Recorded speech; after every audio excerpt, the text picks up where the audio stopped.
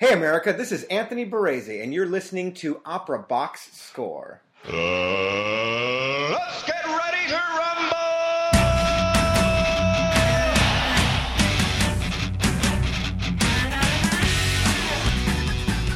Welcome to the Opera Box Score podcast for Monday, February 22nd. I'm your host, George Cedarquist. Wherever you are, however you're listening, thanks for joining us.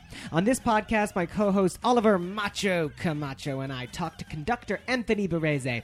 He's also the artistic director of Opera Southwest. We get his insights into the life of the conductor and his take on what pieces opera companies should be programming in order to live to see another season. Anthony's a smart guy, and the opera references come fast and furious in this interview, so keep your wits about you when you listen to this one. Giovanna Jacques is back on the show, and she helps us break down what to look forward to and what to avoid in the Metropolitan Opera's 2016-2017 season. Plus, we've got this week's opera headlines and our TKO segment, which pits two singers head-to-head in the finale of Rossini's opera Zelmira. Listen on to find out who will be the star of Naples. Do not miss who we've chosen to fight to the death. We're America's talk radio show about opera, period. No one talks with you about opera week in, week out like we do. What's more, on our show, you get to have your say. Leave us a message on 224-218-9-BOX. Again, 224-218-9269. Tell us what your opinion is on our Chalk Talk segment, or get in the ring and referee our TKO segment. Opera Box Score is now.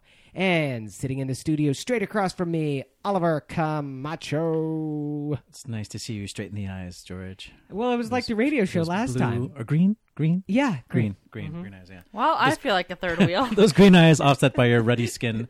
Cedarquist is like Scandinavian or something like that, right? Swedish, yes, Okay. exactly. So yeah. when you go back to Nordic land, do you feel at home, like surrounded by... They're all taller than you, though, right? They're much taller Yeah. than I am. So That's they true. wonder who would you know, happen. I've Did you never cross been me to with a Mexican or something like that. I would love to go to Sweden. Yeah? I've never been there, but Okay. hopefully one day. Oh, hey, Giovanna, how are you? Oh, hey. I'm so glad you just noticed me. I smelled the smell, and it was you. It was your perfume. I smelled the smell and it was bad. How's your... You are back, and how is your back? I am back We with missed you. a back. So it is Poor, better. poor woman. I mean, That is we better. teased you, of course, as we do As about you your, always do. It's your fine. alcoholism, but actually, I felt for you. I really did. Thank you. That was- Well, that I'm was a so shame. glad that your son was so sympathizing. Oh, yes. Ben's take on her being crippled was, can't she get a wheelchair? It's not that easy, Ben. The big story in our Chalk Talk segment this week is the Metropolitan Opera in New York City has released its 2016-2017 season. And as the company that kind of sets the tenor of opera in this country, as the company that I think we really look to see what's important in opera, who are the singers we should be paying attention to, what's the repertoire we should be seeing, who are the directors whose work we want to see. I think the Met really does kind of set that gold standard. Giovanna, can you start us off here and give us a couple highlights in your humble opinion? Sure. So I am very, very excited. This is kind of towards the end, so let me start with something a little bit sooner. I'm very excited that there's going to be an opera called L'amour de loin, which means love from afar, that is composed by the first female composer to do anything at the Met since 1903, and her name is Kaya Sariaho. I'm going to cut you off right there. So why has it taken so long, Oliver, for a female composer to have their work done at America's National Opera House? Well, the last opera they did was by Ethel Smith. Yes, of course, Yeah. Ethel Smith. Do you know Ethel Smith? No idea who that is. Yeah, I can't believe you're asking me this without prepping me for this. But Ethel Smith's opera, it bombed at the Met back in 103 years ago. So maybe the Met got a little gun shy about giving a woman a chance. I think that it's more likely that we'll have a female opera composer at the Met than we will a female president. It's the glass ceiling, everybody. Well, I certainly don't buy anyone's argument who would want to say that there aren't enough female composers out there. I mean, the numbers are skewed towards men, but the fact of the matter is that there are fantastic female composers out there, and the Met, frankly, should be ashamed of itself for not programming some of these great works sooner. I agree. I Giovanna, 100% agree. Take us through one of your next top hits. Well, I'm going to take you through one of my sad things, which is that Jonas Kaufman will not be at the Met this season. Not at which all? Is nope, not even a little bit. But he did assure the press that he has future engagements with the Metropolitan Opera. Lest we think that he was blackballed. Well, from he the club. canceled He Ben backed Lescaut. out. So and apparently he got. I mean, I would like to hear if anybody knows, but what is this sickness of his? But he's doing a Puccini Arias concert, I think, sometime very soon at the Met. I don't know where that's happening. At the Met. At the Met. So And then I'm also very excited for Manon Lescaut. Anna Netrebko will be Manon, which is really great. And I'm excited for Elizabeth Deschamps to play Isabella in Rossini's L'Italiana in Algeri, which is one of my favorite mezzo roles. Great. One of the only mezzo roles that is in my register. Let's go back to... well, dovetailing off of Elizabeth Deschamps. Elizabeth Deschamps was just in Nabucco here as Fenina.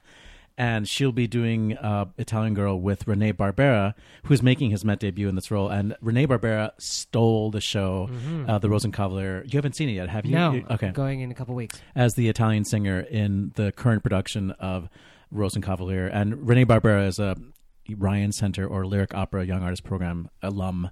So he definitely has I have a soft spot for Rene. I'm really excited about Idomeneo.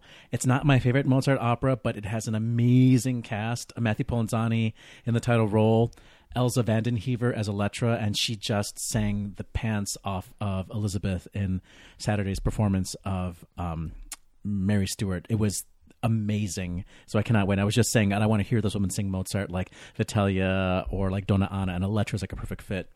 And then we get Nadine Sierra, who triumphed as Gilda recently in the ingenue role of Ilia. Also, they're doing William Tell this year, and we talk a little bit about William Tell with Anthony Baresi. That's going to be a very epic show to see. And it's something that is not really done that often. I mean, obviously the overture is extremely famous, but apart from that, it's really not produced. It's a really hard opera to cast. I mean, the tenor role in particular is super. Arnold is super difficult. Those apples and arrows are expensive. Yeah. And we have Brian Email, who is ascending into this role of like the heroic bel canto role. So I'm really excited to see how that's going to sound this coming season. And there's of course the farewell performance of Renee Fleming as the Marschallin in Rosenkavalier. Those are things I'm excited about. They're going to do Yennefer and Fidelio, two operas that I'm really excited about. I don't think I'll make it out for those, but if I had to go see one thing, it would be that Idomeneo. Good. I'm excited for Yennefer too. What would be your one thing, Giovanna, that you would see? You know, I would go see Elizabeth Deschamps just because I really want to see her in a Rossini role. But if not, if I'm speaking purely story, Yennefer. Sure. You guys are so interesting. Yennefer is a really crazy story. Yeah, I know. It's so cool. And It no one ever is. does it, so that's why I'm excited. You're both singers, and so you're automatically attracted to who the singers are Right. that are going to be out there. As a director, I'm the one who's attracted to the directors. And I said this to Anthony, I think it was off mic, however, in our interview, is that I often don't even look at who's singing the parts because, frankly, I don't care. That's really not appealing to Sure. me at all. It's all about the director. And how disappointed was I then that the vast number of shows in the Met season are revivals that are being restaged by associate directors or assistant directors. Hey, look, I've done that. That's some bread and butter. That's great for those guys. That's a nice paycheck. But in terms of creating some real art, that ain't it. There's 4 directors that I think definitely need a mention here. The first one is Jürgen Flimm, who's Bless you. German. Thank you. Gesundheit. He's directing 2 operas at the Met. It's going to be Beethoven's Fidelio and Awesome Strauss's Salome. And Oh, Zalame. All right. I mean, I would fly into New York to see one All of right. those Let's two make productions. a date. We can get a hotel next door. The Talk more Billy about your Decker eyes. production of La Traviata is coming back, which I have seen, and it's phenomenal. You like it's just that thing? Fantastic. It was great. that thing. Is this going to come You to like blows? the money being shoved up her dress? It was so simple, and it was just so pared down, and it was so clearly told, that story. I thought it was just brilliant. I think the first and third act work with that set design, but when they're in the country and they're, like they're living whatever in their country house, it doesn't feel rich. It doesn't feel comfortable. It's in the music and it's in the language. I think it's about the grand gesture. That's how these German directors work. Mariusz Trelinsky is not German, but his aesthetic is very much so. And his production of Wagner's Tristan und Isolde, I think, is going to be an absolute blockbuster as well. Lastly, a 5-hour blockbuster. Yeah. 5 hours. You get your money's worth on that one. Lastly, I got to give a shout out to my old mentor, Mary Zimmerman, who has done a number of shows at the Met. She did Lucia di Lammermoor. She did La Sonnambula as well by Bellini, and she is directing Rusalka. Oh, that'll be a good show for her. And I think it's a perfect choice for her. Yeah. She is so whimsical in her direction and so she likes creative. magic. And she is big into magic, yes. And Rusalka, the fairy tale, the mermaid essentially, story. of Yeah, it's a this- Little Mermaid opera version. Yeah, this woman who decides not to be a mermaid any longer Yeah. at a huge cost, I think is going to be in very good hands with Mary. So, George, why do you think that there's so little creation and so much rehashing? Well, this is something that the other press outlets have really picked up on, I think, when the season was announced. And they felt like the Met was cutting back. These essentially were cost-cutting measures. And that they're only doing 6 new productions this Right. year. And to do more than that would simply stretch a budget. Okay. This is my high horse. I think they're doing their audience a disservice by not presenting new ways to tell these old stories. But they're obviously putting their money in singers. And this is Yeah, there this are is some sort of the huge opposite names. approach of these Regie Theater houses in Europe, where they put all their money into the director and the production, and then they try to find singers who can do it, and they don't announce their season, they don't announce their cast until very late in the game. So that's the one benefit of this strategy, is that they are locking down these top names. It's a good point. I want to look at the statistics for 1 second. Ooh, your opera of database thing? Here we go. So, of the 26 operas that they're doing next season, let's look at the languages. 11 in Italian, 6 in French, 5 in German, 2 in Czech, 1 in Russian, and 1, this is The Magic Flute by Mozart, in an English translation. What are we to make of these numbers? There's a couple things that stick out to me right away. First of all, that they're doing 2 Czech operas. Is that too many, No, Oliver? that's awesome. No, I think it's very à la mode. You mean with ice cream? No, I mean as in style. Which is what Thanks à for la explaining mode that. actually I thought that means. was like a scoop of vanilla. No. Okay. No, I agree. I think that these, like the Jennifer, has a really horrible story. It's like kind of like a pro-life, pro-choice story. Very timely, much more like dark subject matter, and not your classic love story. And I think that I'm the person who is killing opera because I'm a traditionalist, and I'm always wanting to hear bel canto and Mozart, but I need to expand my horizons. And if I'm going to expand my horizons, I'm going incrementally, and I'm more likely to go see a Jennifer show. I mean, a Dvorak. Is it Dvorak? No, it's not No, Dvorak. it's It's a Janacek. Janacek show that's proven itself. But that still is like, inching on the timeline, as opposed to jumping all the way into like what is this prototype festival type show, Oh, yeah. Here's the other thing I don't understand is that one of those shows is being done in English. And I do not understand how Yeah, this why? company thinks it can be connecting with a larger audience, not just in New York, not just nationally, but internationally by doing one show in the English language. Are you saying they need to do more shows in English? Absolutely, I am. Do you think yes. they need to do more translations into English No, or more no. actual shows written for the English language? The latter. I Yes, think that they okay, need good. to be... Well, most of the programming. operas that are in English are 20th century and 21st century operas, and so this season does show a little bit of an allergy towards those operas. That's true. I can Yeah. only think of John Philip Sousa's The Glass Blowers as a 19th century opera in English. So yes, they are all 20th and 21st century. So, but they are leaving Britain off the table, and that is a mistake. Because I think that Huge mistake. But I think that Britain and Janacek are sort of are towing the same line there, at least with subject matter. Sure. Well, folks, let us know as you start to see these Yeah, shows. before we leave the subject, I want to say that the website that Nate Silver started, 538.com, they now have arts reporting. I never even knew it. And so there's an article called "The Same Four Operas Are Performed Over and Over," and it is just like you would like, a very data-centric analysis of the Met season by Brian Wise, and that came out on February 19th. That is 538.com. Boom, Nate Silver and I on the I same love Nate page Silver. at Nate last. Silver, if you're listening to this, carry me. Make sure that you let us know what you think of all these shows. You can go to our website, operaboxscore.squarespace.com. You can also look us up on Facebook and Twitter. Just search for Opera Box Score. I guarantee you that we're the only show with that name out there. This just in, the 2-minute drill. It's time for the fastest headlines in opera news. Everything you need to know from the past week in 2 minutes, tops. David DeChiara, the founder and artistic director of Michigan Opera Theater, will step down from his post in 2017. A new leader will be in place by this fall to work side by side with DeChiara for a transition period until his retirement becomes official. Darren Henley, chief executive of Arts Council England, has responded to media pressure over forthcoming cuts at English National Opera. He told the company, in effect, to slash or vanish. Henley, a former head of the commercial radio station Classic FM, has spent much of his career bashing the BBC for using public money to steal his potential audience. The Virginia Opera and the Virginia Symphony Orchestra owe the city of Norfolk a combined $380,000 for unpaid rent and event fees. The opera owes about $215,000 according to the city. The financial problems come after the city council agreed in 2005 to forgive more than $500,000 combined in back rent.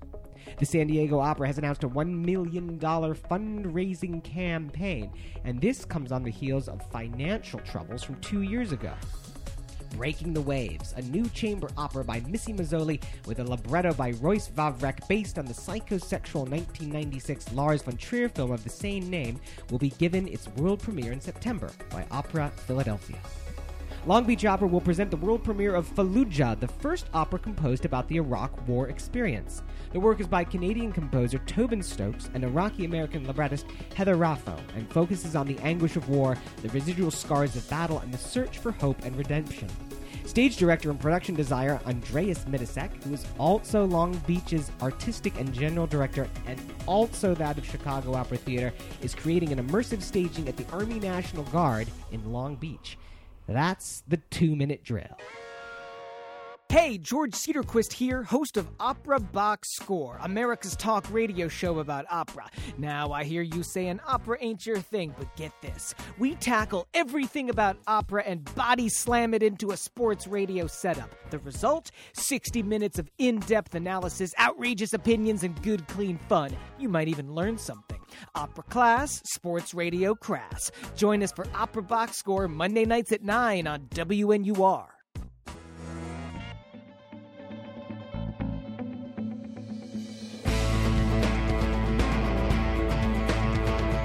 TKO on the OBS. And we are back on Opera Box Score. I'm George Cedarquist, hanging out with the lovely Giovanna Jacques. Hello. And the equally lovely Thank you. Oliver Camacho. Thank you. My friends, any quick hits on the 2-minute drill? So many things. I mean, the Long Beach Opera story. Before you even said Andres Midasek, I bet you it's an Andres Midasek show. I'm very excited for that. And the season announcement for COT's 16-17 season comes in a couple of weeks. And I suspect we're going to hear about Fallujah being on the COT season, or if not in this season, then in the 17-18 season. The whole deal with San Diego, we have been covering that story on Opera Now, and it's a long, long story. And to hear that they're back in trouble again and they need to raise $1 million is really disconcerting. When will they ever learn? Well, you can go back and listen to Opera Now about that whole saga, but it's a problem, and that's a pretty wealthy community that can support You're telling opera. me. Yeah. It's very Republican as well down in San Diego. They need to figure it out, like, do smaller operas, do a shorter season, do something, but figure it out, stop getting in trouble here.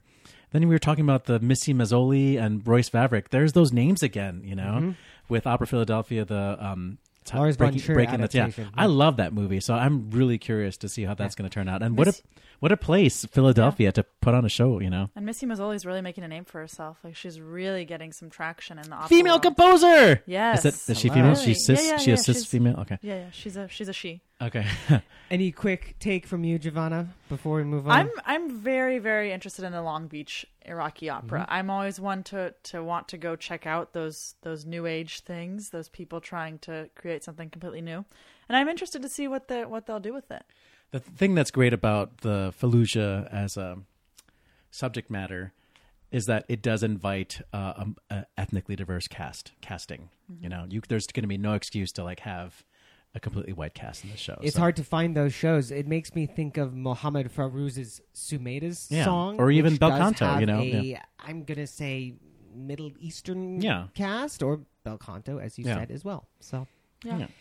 TKO is our segment where we take two opera singers performing the same role and we put them head to head in an imaginary steel cage death match, and we try and pick a winner because America likes winners, and with winners we can make America great again.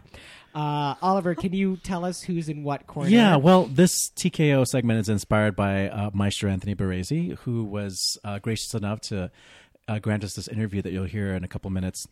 And off mic, it turns out we were talking about Rossini's Neapolitan era and how there's so much great music there. It was really a time for Rossini to, you know, kind of stretch his wings, to spread his wings, you know, and like develop more mastery of the orchestra, and you know, moving into bigger opera houses outside of Italy, like Vienna, and he composed these operas in Naples, which had wonderful forces, but he was then going to be transitioning his career into Paris, where he had everything at his access, and he could do these huge spectacles. So the Neapolitan operas represent a very interesting time in his career, where we hear what he was doing, how he was building his brand and making it more complex. So the interest in these operas really came in the 90s, like in 1992 was Rossini Bicentennial, just like Frederick in Pirates of Penzance. You know, he was born on leap year, so he's only, Anyway, singers like Marilyn Horne, Rockwell Blake, and Sam Raimi were singing in this time, and they really were adding to the momentum for these Rossini revivals. And then we had scholars like Alberto Zedda and Chicago's own Philip Gossett, who were publishing critical editions and staging some of these operas for the first time in the modern era. Zelmira was the last opera to be written for the Teatro San Carlo. And like many of his operas, Zelmira concludes with a showcase aria for the title character that displays the type of vocal writing Italian audiences expected at the end of an opera. The kind of aria that allows the prima donna to end the night with razzle-dazzle, drop the mic type of flair. And since I don't really want to go into the whole story of Zelmira, I thought it'd be fun for this segment just focus on one aria. Perfect. Today we will pit two singers against each other in the aria finale of Zelmira. So I'm going to choose a singer. I'll be conservative and pick Cecilia Bartoli, whose career spawned out of that excitement for Rossini in the early 90s, and who seems to have taken the torch right out of the hand of Marilyn Horne, singing much of the rep that made Marilyn Horne famous. Bartoli's voice started to go in its own direction, defying Fach and hearkening back to singers of the era of Bel Canto, namely Maria Malibran, a singer who sang both contralto and soprano roles, and Isabella Colbran, the wife of Rossini. The documentation of Bartoli's career have made a point of it, and she has recordings and has done tours devoted specifically to the music composed for Colbran and Malibran. George, who do you pick? You've got a real fight on your hands, buddy, because I'm picking Joyce Di Donato. Now, here's what you need to know about her. She comes about 15 years after the ascendance of Cecilia Bartoli, and this is a next generation of Rossini singers, right? Juan Diego Florence, Lawrence Brownlee, and, you know, Joyce, to me, she sort of is the American diva. And she's actually recorded a whole album, right? Of Colbran, yeah. Colbran the Muse, I think that recording is called. Not sure about the title, but her heart's in the right place. And she also just came out last year with Stella di Napoli, Which should have won a Grammy. I'm so disappointed. She won a Grammy. She did not. She won a Grammy for her recital. Yeah, recording. she did not for Stella di Napoli. Still, she was won it. She won a Grammy. So. True. So where's this fight starting? What part? So let's start with the first round. This is the declamatory opening of the aria. This is the announcement that Zelmira makes in the vein of opera seria. that feels a lot like the opening recit for Norma Sediziosi Voce. God, excuse my Italian. Rossini is clearly asking for an authoritative tone quality with the rhetorical use of both high notes and chest voice. We'll start with Joyce in the first round.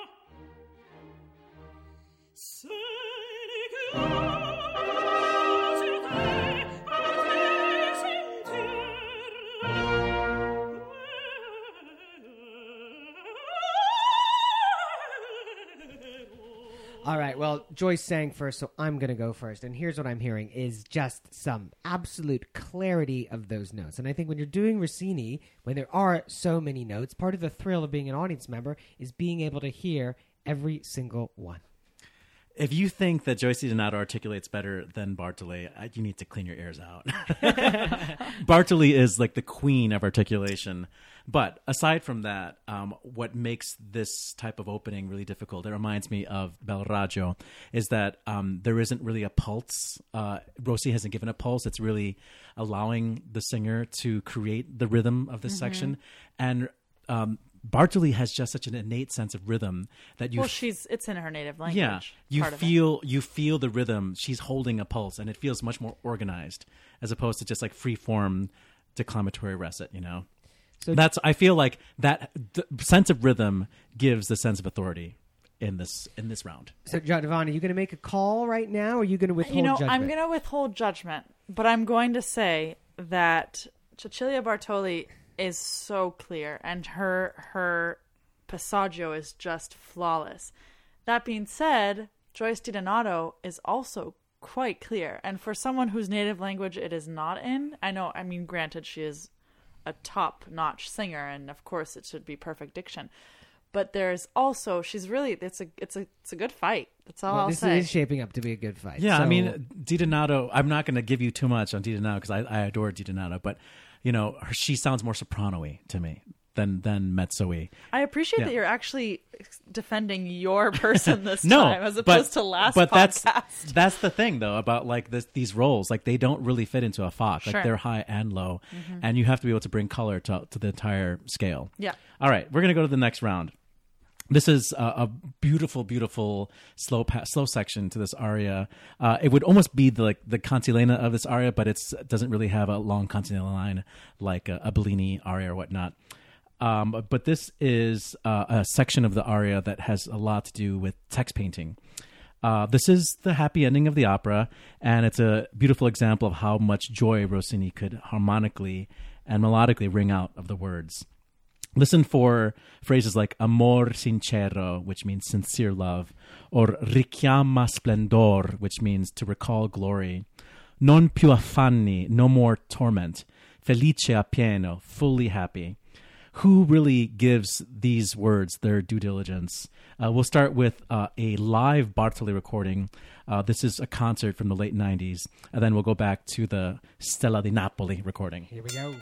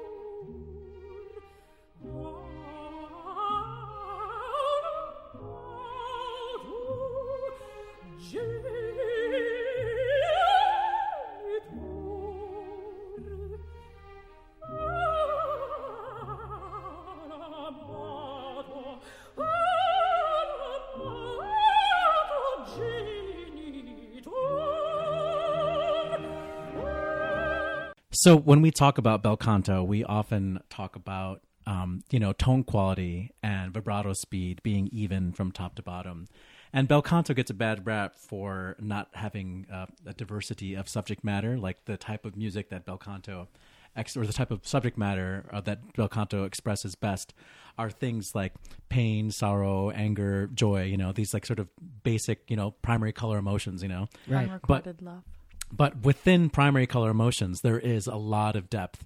And I think these licks have so much potential for, beauty, and like variety, even though it's all talking about one thing. And I feel that is Bartoli's, winning stroke there, is that she can really color each note, each word exactly the way she intends to. And technique is not an issue at all. To me, it sounds like she's out of breath and she's suffering here.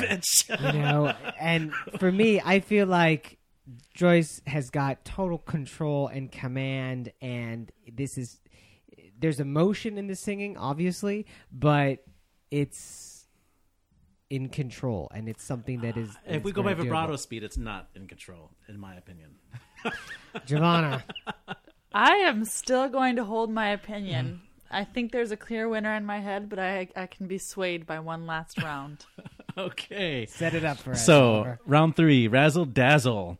So this is an aria that really is giving the audience exactly what it wants. And it's actually called Razzle Dazzle, right off. This aria has the feeling of a rondeau, which is a simple theme being introduced and then being increasingly more ornamented. Rossini gives the Zelmira, the title character, one chance to do variations on the cabaletta before launching into the concluding stretta with ridiculous and rapid-fire passage work. To keep it fair, we're going to hear a third singer right now just introduce the rondo theme, so that our ears aren't kind of confused by. We need to cleanse the palate. Exactly. So this is just like a very clean version of the cabaletta theme. It's the mint sorbet of this. And then we will 5-course to go dinner. with my a la mode. Yeah, then we will hear first Joyce and then Cecilia. These are both live recordings. They're both with piano so that we can really focus on the singing. Elizabeth Futrall is the first singer with orchestra, and then Joyce from a recital she gave in 2014. And the YouTube comments on this recording say that Joyce had a cold, and it was announced before she even started the recital that she had a cold, but she still wanted to do the recital. So we're going to give her a little handicap on that one. And the second recording is the very famous concert that Bartoli gave in 1998 called Live in Italy.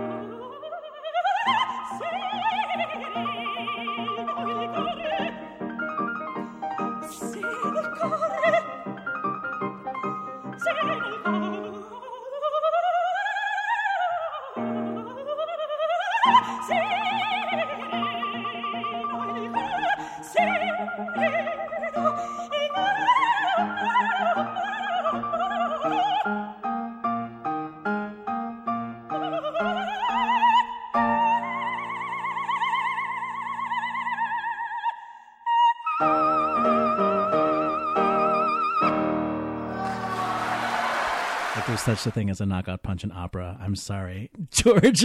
Yeah, God.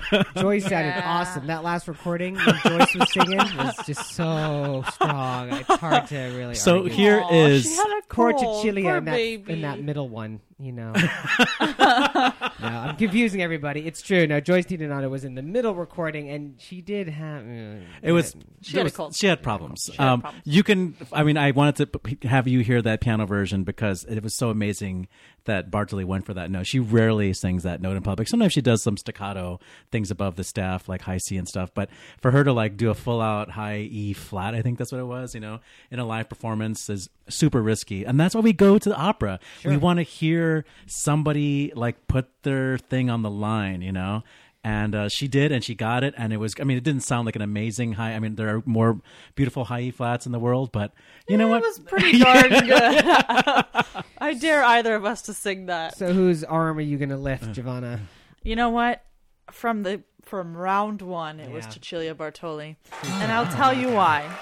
Because in round one, her rich contralto tone really shines through, and there's so much depth of color. You know, if your voice is a rose, you get the petals, you get the thorns, and you get the leaves. And I heard everything. And for Joyce DiDonato's, it was just petals throughout the whole thing. So there was none of that, like, that nitty-gritty. The second round, Bartoli was so playful with her rhythms. She was just a tiny bit behind, and then she'd always catch up. And it was just very, like, she really left you on your toes. And then the third one, I'm sorry, but she's just the best. I mean, articulation and also playing with rhythm in the stretta. And I mean, there were some ugly tones that came out because it just goes by so fast. There were some releases that were sloppy. But overall, I mean, to have that in a live situation, you get that much technique and that much, like I said, that much risk. It's like, it blows your mind. You know, I've seen her, she doesn't come to the States that much because she's afraid of flying, but I've seen her live twice, and she always does something that's like, holy crap, I can't believe I just saw that. And even those things you're calling sloppy, I love them. I think they're like, that's what makes us human. Yeah. They add to the color. Sorry, George. Well, that was a true drubbing. Definitely. Hey, you know, if you want to be a referee on the show, you can drop us a line. Or if you want to suggest a matchup, you know, write to us. Go to our Squarespace site, and there is a contact us form. Feel free to suggest a Chalk Talk segment, or to pit two singers against each other in a role, or, you know, suggest a role or an aria that you want to hear two singers go up against. It'd be fun to get you guys involved in this podcast. You're listening to Opera Box Score with George Cedarquist, Oliver Camacho, and Giovanna Jacques. Let's go inside the huddle. You're listening to Opera Box Score, America's talk radio show about opera. And on our podcast, we're able to interview folks. We have the technology, we have the time. It's edited somewhat, but this is a pretty good take, I think, on Anthony Barrese. Oliver, you brought him onto the show. Yeah, so a couple of months ago, I was listening to the Saturday broadcast that our local radio station, WFMT, has. Every Saturday they devote, the afternoon to opera. And when Met is not doesn't have their broadcast season, they usually play things like from San Francisco or from Lyric Opera. This year, they included Opera Southwest's production of Amleto, which is one of the topics we discussed with Anthony Barrese. And when I found out that it was Maestro Barrese conducting this, then I went to research more and found out that it's his brainchild, that he found the score and made parts and it's been his baby. I was like, wow, this is amazing. And I knew that Anthony Barrese was in my circle. He used to listen to opera now. I don't know if he still does, but we once got into a war about ornamentation before I even met him. So he became my Facebook friend years ago. And so we asked him if he would come on the show, and he was really gracious. And the conversation that ensued was awesome. So it was great. He's extremely articulate and erudite and just a lot of fun. So enjoy. Anthony Barrese, thank you so much for coming on the podcast. Great to have you here. Great Oliver Camacho, good to see you. in my apartment. Yes. Yeah. We keep changing venues. Looking every at time. my Tom Grady recordings. So Behind me, that really is a huge wall of recordings. You should put a photo of that up on. It's ridiculous because I would say 75% of that is available on Spotify. Maybe more. It's crazy how. It's. But the bootleg stuff is not on That's Spotify true. yet. So. Anthony, you're in town right now. I am. But that's not always the case. No. Right? Where are you usually? I'm wherever somebody will hire me. I am artistic director and principal conductor of Opera Southwest in Albuquerque, New Mexico. So I spend at least 2 to 3 months in Albuquerque a year. I've also regular guest at Florida Grand Opera in Miami and Sarasota Opera in Sarasota, Florida. So I kind of get. You know how to pick them, man. I know, and it's always in the winter. So. I had never heard of Opera Southwest, but then a couple months ago, before the Met season began, the broadcast season, our local radio station, WFMT, broadcast the Opera Southwest production of Amleto. Mm-hmm. And I'd never heard of this opera. And I knew just from looking at Anthony's Facebook page that something was going on. But how am I going to know about it if I don't go to, where's it, Arizona or something like that? Albuquerque, New Mexico. New Mexico, yeah. And this thing was great. This Amleto thing. It's like a bel canto show from an obscure composer. What's the guy's name? Franco Faccio. Yeah. And it was so good. And the singing was so good. And I was like, I'm going to listen to a little bit. I ended up listening to the whole damn thing because it was darn thing. Because it was so good. And that's that's like your pet project, this show. That was 12 years in the making, yeah. Yeah. Absolutely. What are you working on now? Well, I'm working on a number of things, but I really am a believer, since this was such a huge success, the Amleto, we're doing it in Opera Delaware. It's going to the Bragans Festival this summer.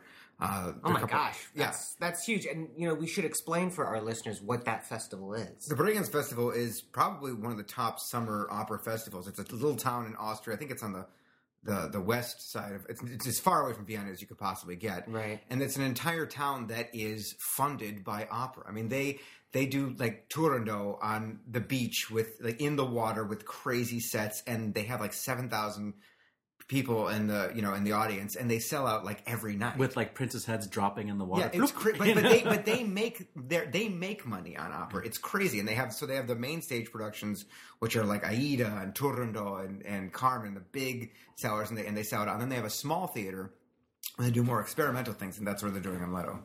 Wow, that is fantastic. And anything else besides that?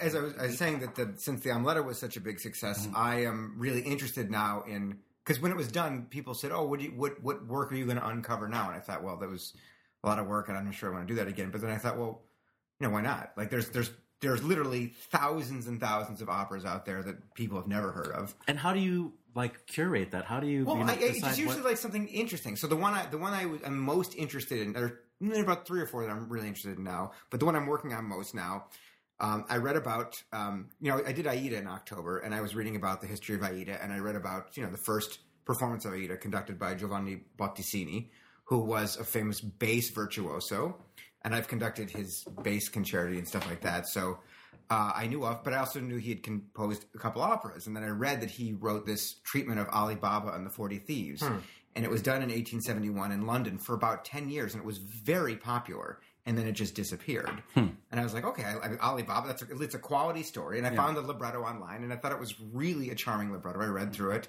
Then I found a microfilm of the piano vocal score, and then I wrote to Ricordi again. Microfilm. I get so nauseated looking at those things. Believe me, it was crazy. And then I transcribed all that out, and then I wrote to Ricordi, and they said, well, we have the...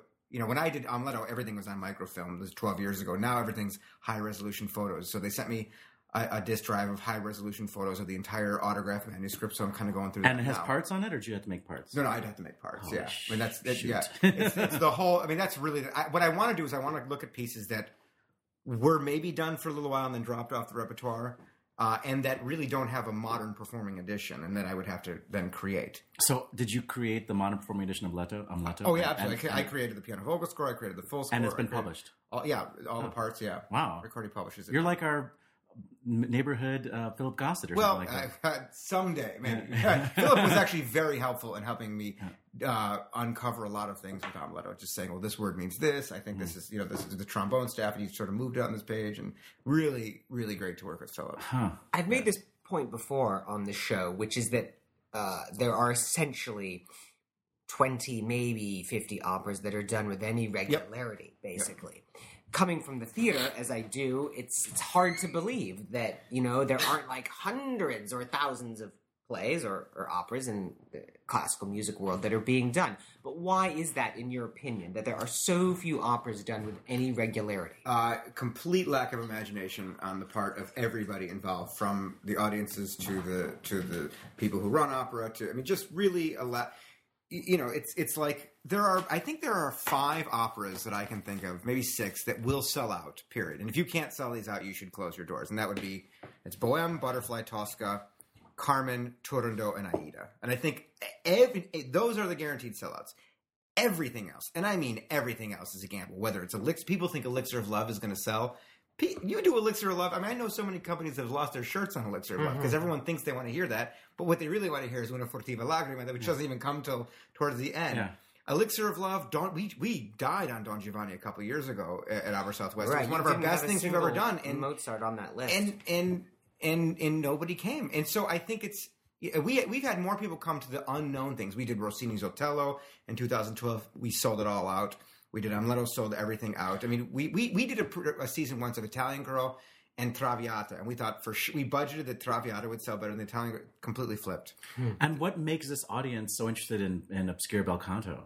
I think, in the beginning, I inherited a company that was doing stuff that they would do. I think my first season they did a Bohème and a Figaro, and then the next season they did a Fledermaus and a Tosca. So. But I said, when I kind of took over, I said I wanted to do a little bit more weird stuff. And I think the first, if you want to call it weird, I think the first weird thing we did was Cenerentola, which is in no way weird, right? And I mean, but for our audiences, it was kind of a little weird. And then we said, well, let's try Italian Girl, and then let's try Barber, and then we'll culminate with Rossini's Otello, and we'll make a little Rossini thing about it. And in the beginning, the board was very nervous. They said, well, what if we become known as that Rossini company? And I said, well, I got news for you. You're not known as anything right now. I mean, even if you're known in a pejorative way as that Rossini company, that's better than we're. And so we actually, we became that Rossini company in New Mexico. And now we're doing a whole new series of Rossini operas over the next 3 years. And so we've kind of embraced it. So we've got the audience on board. We say to them, look, our house is 600 something odd seats. It's a small house, but a big stage, a pretty decent pit. And wherever you sit, you're right on top of the action. Which is, if you think about like an Italian opera house, because they go up, you can always see the action. And I said, this is way closer to the houses that were built, that the pieces were originally performed in than, say, the Metropolitan Opera, or any other huge American opera house.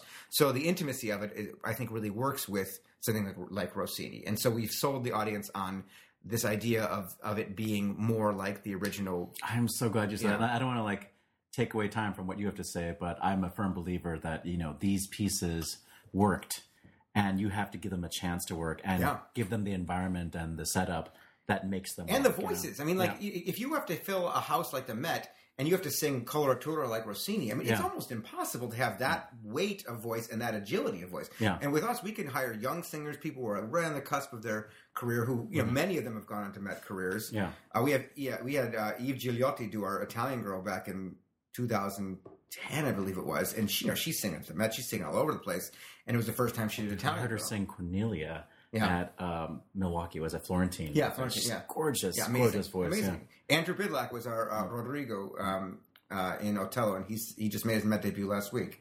So you know, we've had a lot of young singers come in and do their first big Rossini thing, and you know, we can get people like when we did Otello, we got Roderick Dixon to do the Otello. I mean, he sings at LA Opera, he sings all over the place, and we could never afford him. But you know, Otello was his dream role, And he's black. and he's African American. He's dreamed of singing it his whole life, and Hashtag Black History Month. yeah, exactly. So, and he was fantastic. As a conductor, you are sort of at the center of all the circles, in my opinion. And again, this is myself, the director, saying this. It's very gracious. Second, as a singer, But I mean, you have essentially three big groups of people that you have to work with, right? You have to work with the orchestra, you have to work with the cast, and the director is one person, but also a very big group. I would say that is all. I mean, 90% of what I do is not even opera. It's administrative work. It's talking to board members. It's meeting patrons. It's doing podcasts. No, but I mean, look. I mean, yes.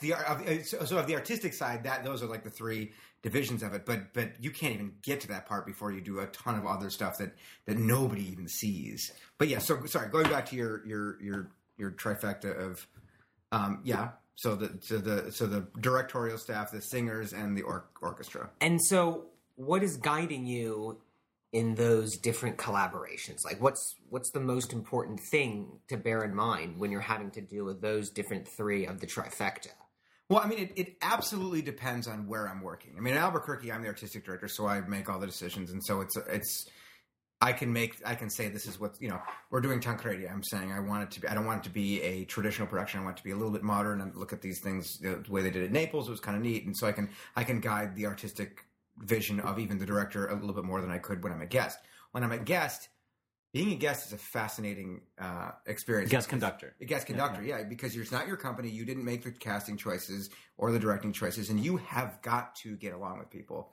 And you've got to compromise. I mean, as much as you know, when I was younger, I just wasn't going to compromise. But you've got to put on a show, and you could be a jerk and kind of, you know, bulldoze your way through everything. But no one wants to work with you when you do that. You know, you've got to compromise. You know, and in the end, you are all on the same team, right? It shouldn't be antagonistic. You're all trying to put on the best opera that you possibly can. And it's very rare, at least in these days, for me to come to complete loggerheads with people about this. So, and I kind of trust in a guest that, you know, they've hired a director, the director knows what's going on. They've hired the singers know what's going on. If they don't, then we're going to get the singers some coachings. But at the end of the day, there's so much as a guest that's out of your hands that you just have to kind of concentrate on what you can control, and that is the orchestra, that is the chorus, that is the singers to some extent. With directors, it's a fine line because you don't, you know, as you know, it's like I don't want to go like, hey, this isn't working. But if it's not working from a standpoint of the singer needs to look at me at a certain point, you have to say so. Have you ever put your foot down as a guest? It's like, you know what, that's just not going to work, you know? Yeah, absolutely. But these days it's more like, hey, can you help me here? You know, and earlier it was like, I need her to look at me right there. But now it's more like, hey, would you? And you know, you catch more. What is it? Flies with honey. Yeah. You know, the way you approach it is what I've never done is I've never approached it if it's something I absolutely need. If I've approached it the right way, I've never had someone say, absolutely not. We can't have that. Have you ever been working with a company where you were brought in early enough in the process where you could actually influence what the stage director was doing? Or did they just bring you in like 2 weeks before? You know? No, stage, I mean, it's weird. With stage, I mean, as you know, as a stage director, you have your vision of how you want the piece to go. And most of the time, especially with the rep that we're doing now, I always say the job of the conductor is to know the piece better than anybody else in the room, and that's not a very high bar when you're doing. That's funny. I think that's the job of the director. Well, especially when you're working with obscure music that hasn't been performed in 140 years. I think that's an easy thing to do. When you're doing a bohème, it's a little maybe I still feel like I am the most qualified in the room, but at the same time, the director has their own vision of how they want a bohème to go, and especially if it's something like bohème, if a director doesn't know how a bohème is going to go, then you're really sunk. But I've been brought in like with this Amleto, like in Delaware. We talked about who we wanted to have direct it, and since it's sort of my baby, I said I really want Laurie Meeker. Do you know Laurie? Do you? Lauren Meeker. The director, sure. Yeah. Absolutely, yeah. She did the Fledermaus at Lyric a couple years ago. Okay. She did a Carmen at WNO. She's doing Manon in Dallas right now. She's everywhere. I mean, she and I would go way back. She was an assistant stage manager in Boston Lyric Opera when I was chorus master, a million years ago. And so she's the hot, young, everywhere. Everybody, director. Anthony Barresi is a very young guy. Don't let him fool you. You're like 38 or something I'm like that? 40, turning 41 soon. Oh, okay. But Laurie, I said I wanted Laurie, and Laurie is a great director, but she also has a very strong vision of things. But since it's sort of my piece, she's giving me a lot of leeway about like, well, what do you think here? And I'll say, I think that we should take this cut instead of this. We discussed a really important cut in Act 4 the other day, and she had some great ideas, but she said ultimately it's kind of your choice.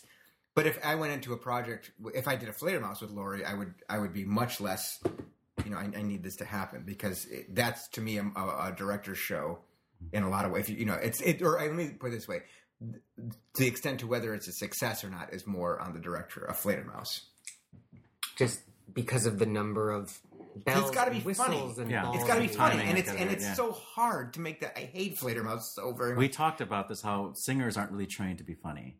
And, Well, I don't and to even- do dialogue, Sure. to deliver it. But well, sometimes, yeah. but most of the time, the Fledermaus dialogue is it's like a.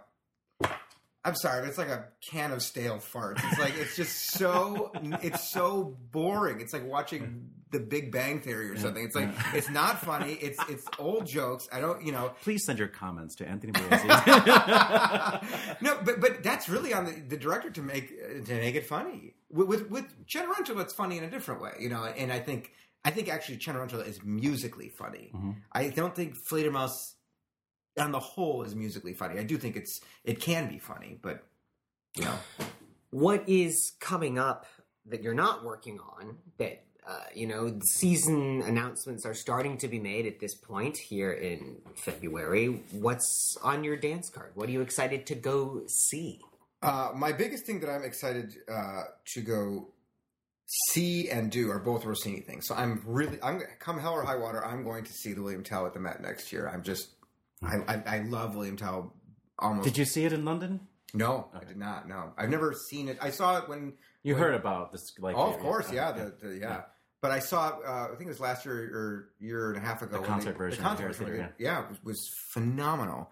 So I'm going to go. I got to go see that. That's first and foremost. And then we're opening our season next year in October with Tancredi by Rossini, and I'm very excited to do that because, as your listeners know, Tancredi was probably the most popular opera of the early 19th century. Everybody did it. Di Tanti Palpiti was the hit number for decades. and decades. It was their ringtones on their cell phones. It really would have. I mean, Wagner parodied it in Meistersinger, and it was so popular. And now I think the last time it was done in America was Opera Boston did it in, I think, 2004, 2008. But Yeah, we had, I think, Marilyn Horne / Eva Podler stood in Chicago like in 1984. Oh, really? In 84. Like they're a long doing it time in ago. Philadelphia next February. So it's a phenomenal. I wasn't piece. alive in 84, so I would have been doing so.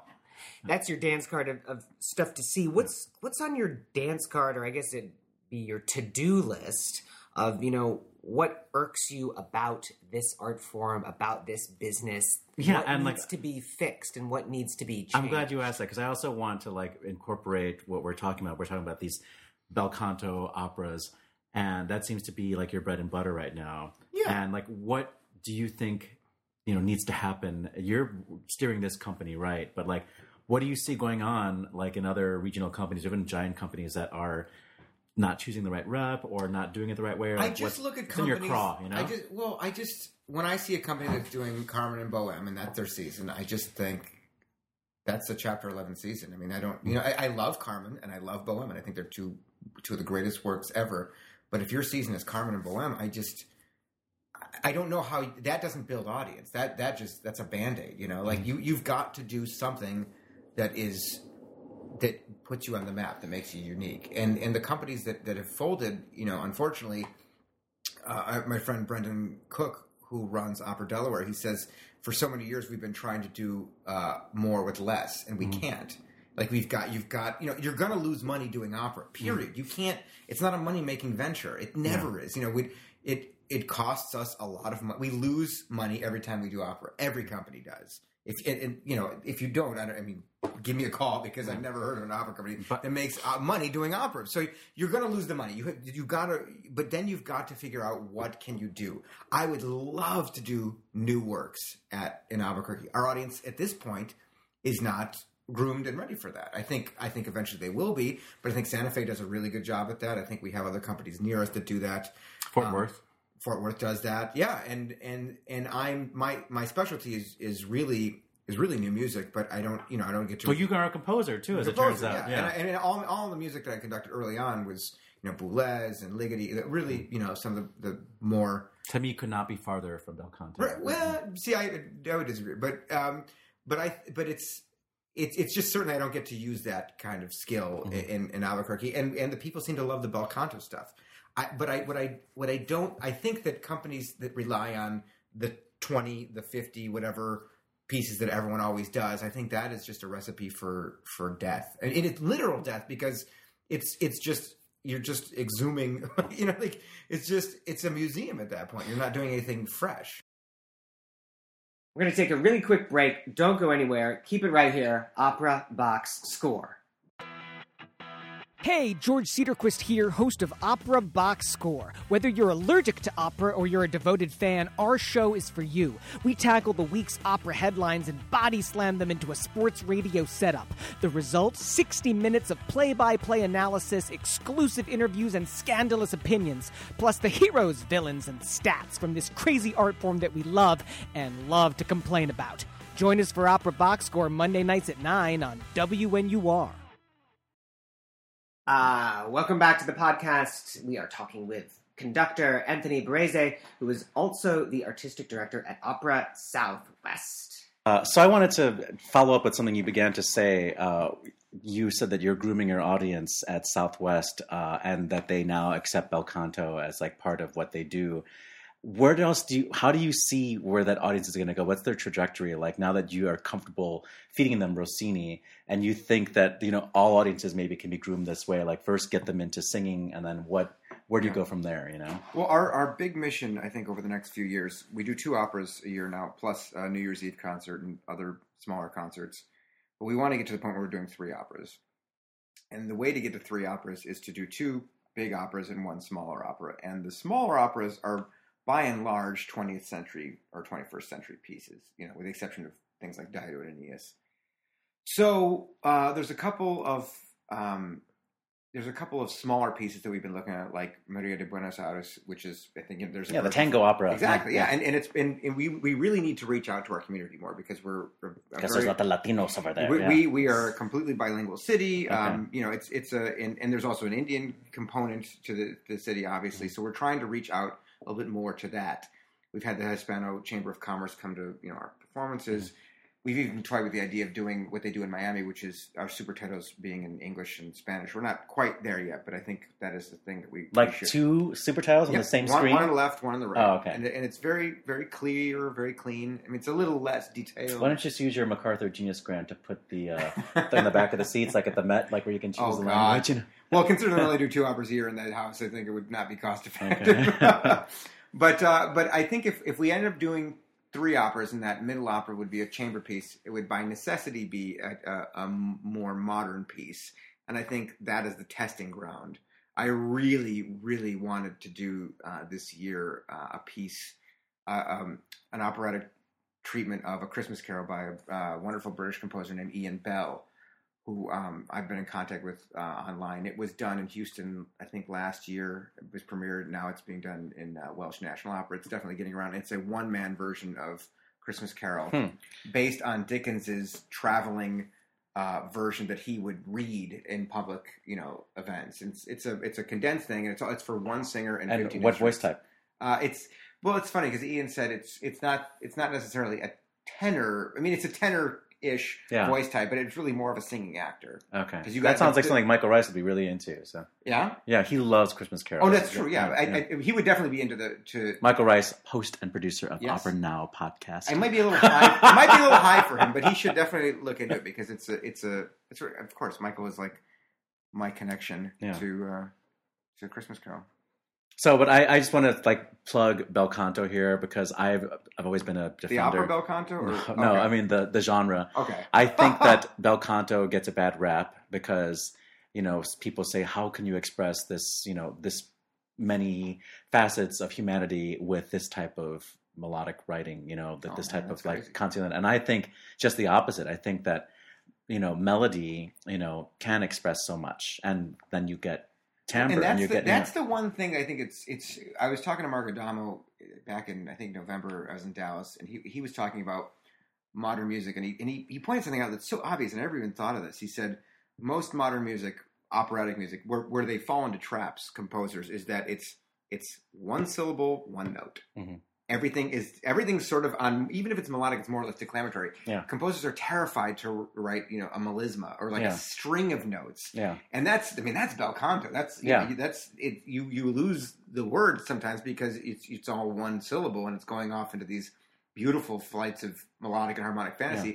And that's what a lot of modern, music, I think modern operatic music is lacking in. Yeah. And that's where I think, I really wish I think we do need to promote American opera music, but I wish that more European modern stuff was done. I do think Ligeti's music, for example, is extremely melodic. I think Luciano Berio's music is extremely melodic. Yeah. They are much more avant-garde in a kind of harmonic idiom that we're maybe not used to.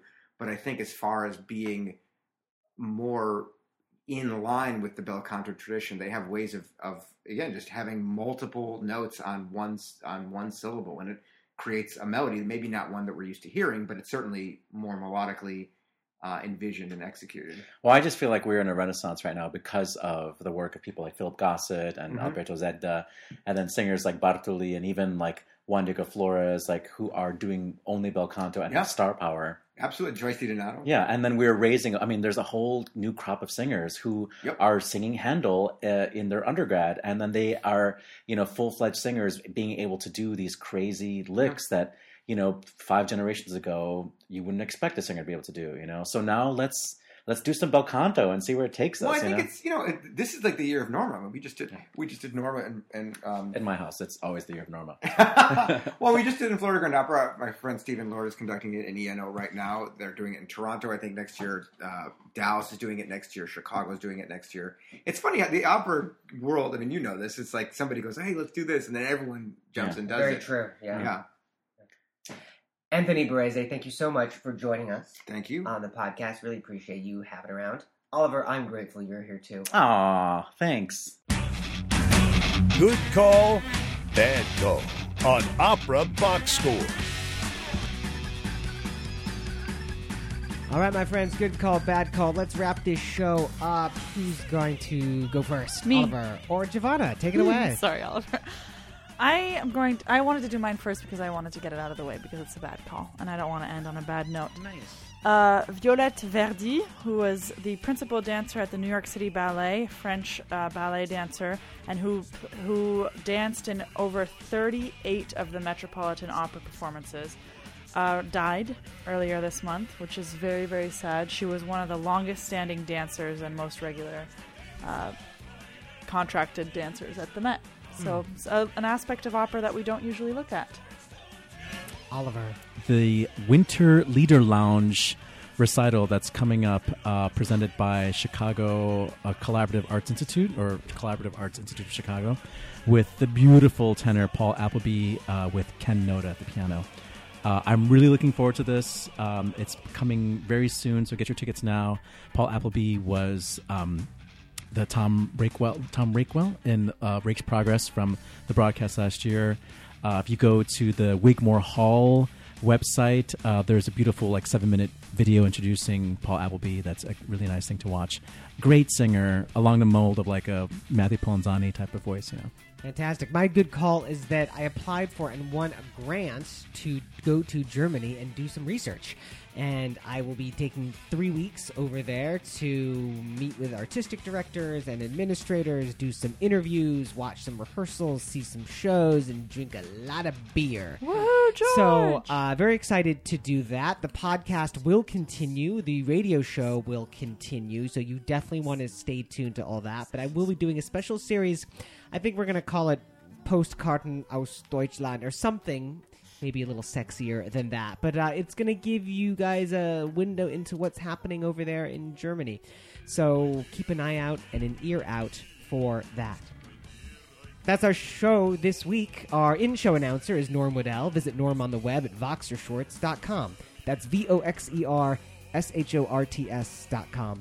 At WNUR, our programming director is Bill Scholnay, and the general manager is Maddie Higgins. Our theme song is Vodka Inferno, written and performed by the Diablo Swing Orchestra.